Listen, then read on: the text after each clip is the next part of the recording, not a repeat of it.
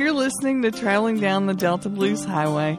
I'm Erin Scott, otherwise known as Audio Chick. This podcast is about the blues history, music, and people, and of course, traveling the Delta from Tunica to Vicksburg. You can find me and where you listen to your podcasts at audiochick.net. That's chick without the K. Now, let's get on the road.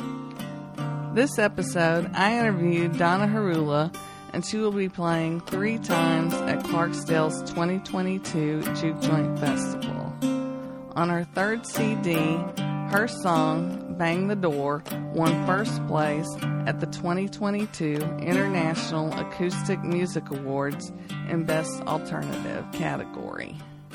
We spoke for a magazine article that's out in Blues Matters.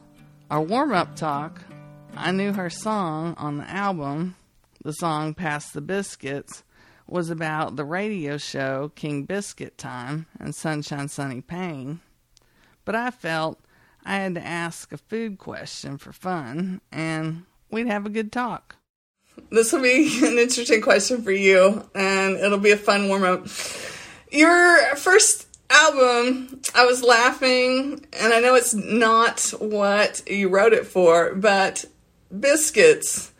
How do you like them, or your best biscuit? Do you warm them? Do you butter them? Do you put gravy on them? What do you do with your biscuits? Oh my gosh, I love biscuits. Well, I used to put butter on them, and then I used to put like biscuits and gravy, like that sausage biscuit gravy. When I was in college, I loved it. But now I'm a vegetarian and a vegan, so I can't use butter anymore or the gravy and all that kind of stuff. But I love biscuits, yeah, for sure. Okay, yes. There's a man at Clary's Cafe in Savannah who always has to have marmalade jelly. So yes, that's one way to do it. There's a really at what was that? Red Lobster. They have really good biscuits there too, with a lot of that cheese in there. I don't know if you've ever had that before, but it's a really good biscuit. How did you start to get into doing what you're doing? Well, as far as like how, when I was young,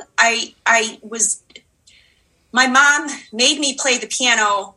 So all my brothers and sisters had to play the piano. Even though my mother didn't play, I had to play, and I was like 5, and then I took for like 5 years, but I wanted to play the guitar. I had an older brother, maybe 8 or 9 years older than me, and he was in a bunch of bands at the bars, because I lived in Chicago. And so I would always watch him, and then I wanted to play the guitar. I had a sister who played guitar too, and she played a lot of like Cat Stevens songs and stuff. So I also I just really liked the guitar, and I finally convinced them to get me a guitar when I was 10, and I kind of like took some lessons from my brother's friend. I ended up taking some lessons. I ended up writing some songs. Like in high school, I met a girl when I was a freshman and she was a senior, and we got a all-girls rock band together. And then when I was 14, I ended up writing this song. I think it was 14 or 15 years old. I wrote my first blues song, which was Midterm Blues. And it was about having to, study for your midterm tests and stuff like that. But I actually wrote it, and it was chosen to be in the variety show in high school. I was in the jazz band in high school, so I was able to arrange the parts with the jazz band teacher. Was really helpful. Teachers have been very helpful to me in my life, so that's why I'm a teacher now at the Old Town School of Folk Music. But they've really been able to support me and help me and guide me. So we were able to play Midterm Blues with the jazz band. I was up at front singing it, playing guitar solos. And then I had 2 of my friends doing backup vocals. So it was, I think that was like my first real big blues kind of coming out kind of thing back in high school. I just really love music. I love all kinds of music, but particularly blues and acoustic blues, all kinds of slide guitar. So, I took jazz, I took some classical in college. Yeah, so that's how it started off. And then I ended up really liking slide guitar. I didn't know what it was. since high school, I started going to the Chicago Blues Festival. Actually, when I was a teenager, my husband and I went on our first date at the Chicago Blues Festival. So, so it was really cool to be living in Chicago because blues was all around you. You know what I'm saying? I in going into the Chicago Blues Festival one year, there were a bunch of people surrounding this duo, which was Steve Harvey on the guitar singing and Craig Kenning on the slide guitar on this really interesting metal, shiny silver guitar. And I was sitting there for hours and it was just so much fun. And I didn't know what it was. And then later when I saw Eric Sardinas in concert, when he played slide guitar, I was blown away. And, that's how I got into more of the acoustic blues through the electric blues. Being in Chicago, it's kind of like electric blues is kind of what's more pronounced, more prominent, right? When I learned about like electric blues, slide guitar, I went back on like Sardinas's website and I saw his influences were like Son House and Skip James and all these, Muddy Waters, Honey Boy Edwards, Robert Nighthawk. And so then I started studying the old blues men and women, like, Memphis Minnie as well, and Bessie Smith and Ma Rainey. So I just have a ton of influences. I really just love all kinds of music, like I said, particularly the blues, but that's how I got into it. It seems like, in some ways, you're about the strings. Would you consider yourself a little bit about the strings, or would you say it's about all that, the voice, or how would you describe yourself? It's interesting. It's interesting because originally I considered myself a guitar player who kind of like sang. But what I've realized is a couple of things like that I've worked on in the last, I'd say 5 or 6 years, songwriting and my voice. I ended up listening to a bunch of albums, Bonnie Raitt, Maria Muldaur in particular. I went to one of her master classes and got one of her audio vocal tapes that I constantly practice my voice with. I took some vocal lessons at the Old Town School of Folk Music. And then I really focused, like with this album, I really wanted to focus on writing songs and writing good songs. My first 2 albums, I didn't write songs on them. This is my third one. I was like, well, I don't know. Like before, I didn't think that I could really write as good as some of the people out there. So I'm like, I'll just, do interpretations. I like Rory Bloch. I like her interpretations. But now I'm like, I feel like I have a lot to say. And there's a lot of things that I wanted. I wanted to give tribute to Sonny Payne, for one. You talk about Pass the Biscuits. He was a great mentor to me. I had a lot of great experiences, so, and I just wanted to share a lot of my personal experiences and, experiences of people that I knew. I think I really just wanted to focus on songwriting with this album as well as my voice. So this is the first album I think I feel really proud of, not only my guitar playing, but also my voice that I've worked on tremendously. And then my songwriting as well, which, that was a whole process in itself. Like, seriously, it was like things was coming to me like at 2:00 in the morning. I was not getting sleep during the songwriting process. It was a lot of like, this is like, what's the perfect word for this this verse and stuff. So things are just coming to me and, toying around in my head and what would be better. So it was a very interesting process of that. It's like, whoa, something beyond you. I'm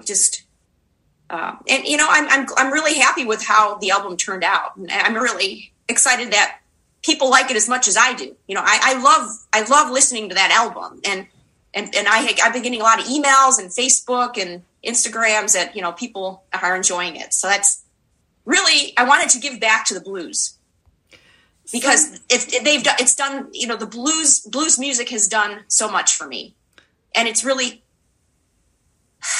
it's really helped me connect with people. It's helped me connect with like people like in the Delta, like Sonny Payne and the Delta Cultural Center. It helped me, connect with my students at the Old Town School of Folk Music, I teach blues guitar, blues slide guitar, blues fingerstyle, electric slide. And, it's a good way for people to connect. Music is a great way for people to connect with each other.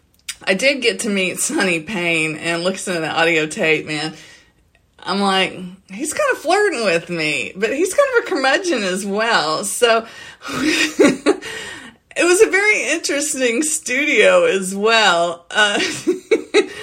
Did you only go once, or did you keep going back and forth? I was on a show about 8 or 9 times. So it started off like I ended up going down for the International Blues Challenge back in 2009 over in Memphis. And when I performed, there was a guy named Jack Myers who worked for the Delta Cultural Center, and also Terry Buckaloo, who was the director at the time, ended up inviting me to come and meet Sonny and to play at the Mother's Best Festival, which was in June. So my husband and I came back, and I ended up doing a solo set and went on Sonny's show. And, Sonny asked, they said, okay, you're going to play one song and then you're going to get off the show. And then, so I played the one song, and then Sonny's like, play another one. And I'm like, okay. And so then I played another one.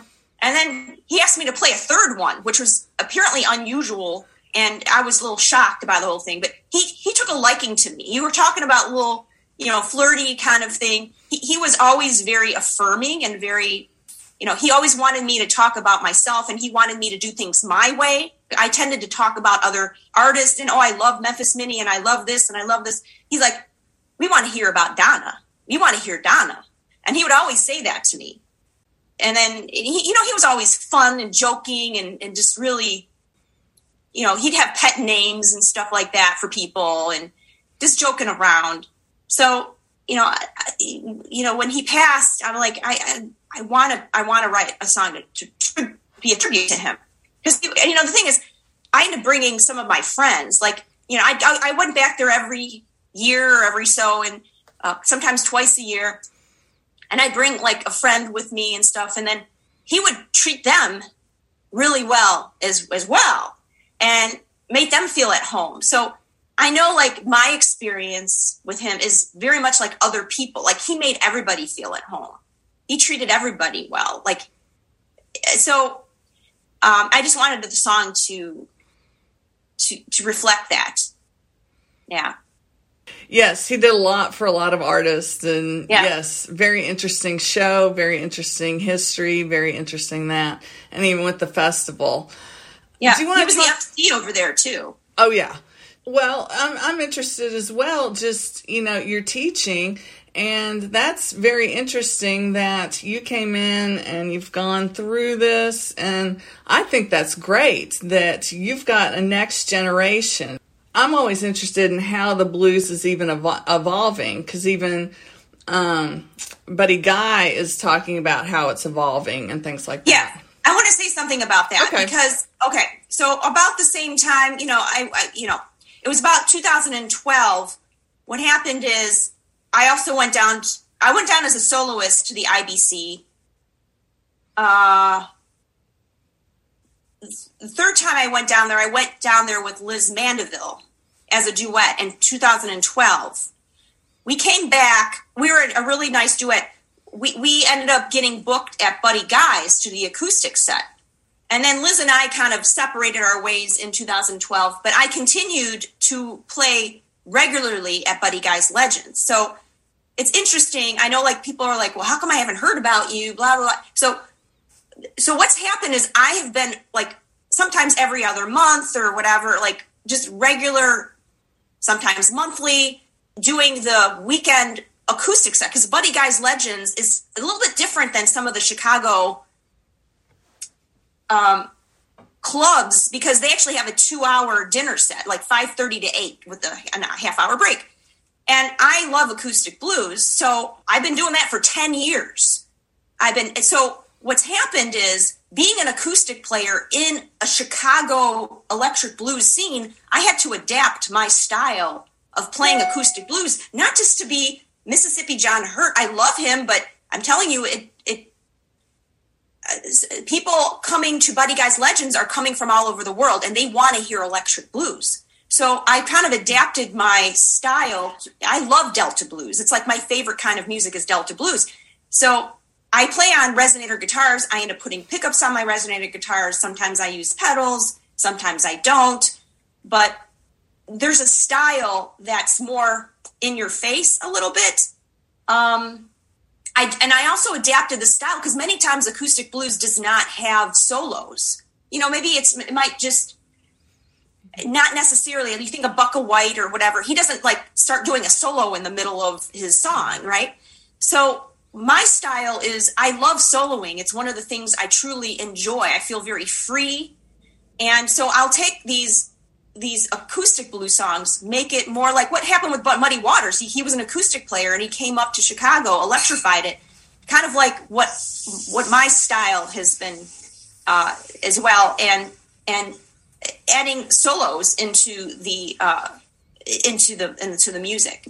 So that's like how you're talking about development, and playing at a place like Buddy Guy where it's a lot of fantastic players. And then sometimes Buddy Guy is there watching play and, freaking me out a little bit too. Like, so it's like you have to be on top of your game.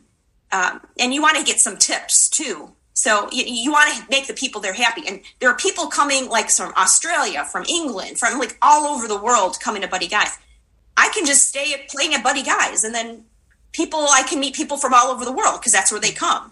So I guess I haven't been like traveling around because it's like the world comes to me because I play at Buddy Guy's. You know what I'm saying? So I know sometimes like people will say, well, I've never heard of Donna before.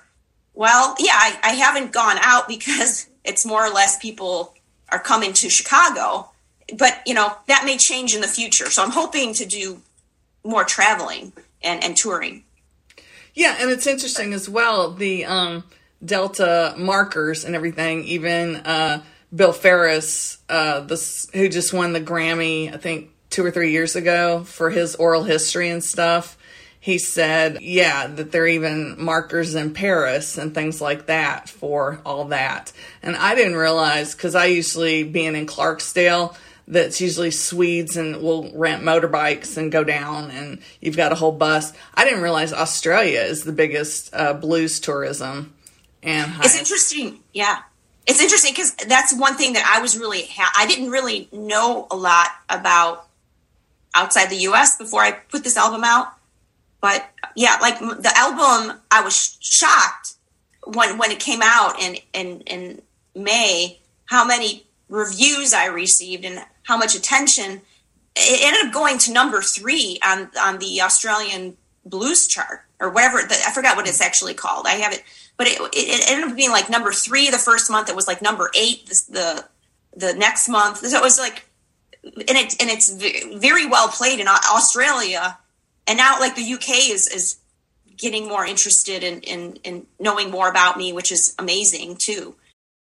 Buddy Guy has been somebody who has been a big influence on me, obviously because I played at his club for 10 years. And then I've been at his birthday parties. I'll be opening for him for the 9th time in January. So like I get an opportunity to see him play a lot where, he plays as a soloist and he's terrific. He talks about the history. Then he gets all raucous and, crazy with his guitar playing with the whole band. So, and that's another thing that, for my album that I wanted to show is that, there's blues that are, solo, quiet, one person. Then there's, all the way up to, different configurations, all the way up to a full band with backup singers, and so that's what I did on my album is made sure that there was different configurations as well as a range of emotions from sadness to joy to strength, to, anticipation, frustration, and, anger. I mean, just the range of human emotions as well as the range of configurations, I guess, so. And that's where you get that from Buddy Guy, listening to his album, watching him play live. And like I said, he's like he's really smart to have acoustic players play at his club. I mean, I can't thank him enough for my growth and development from offering this acoustic set before the band sets at the Buddy Guys Legend. So if it wasn't for that, I don't know if I could have developed like I did. Thank you for traveling down the Delta Blues Highway. I'm Erin Scott, audio chick without the K. Thanks to Ray Lundy for our weekly music. Come on back and listen to the next gem.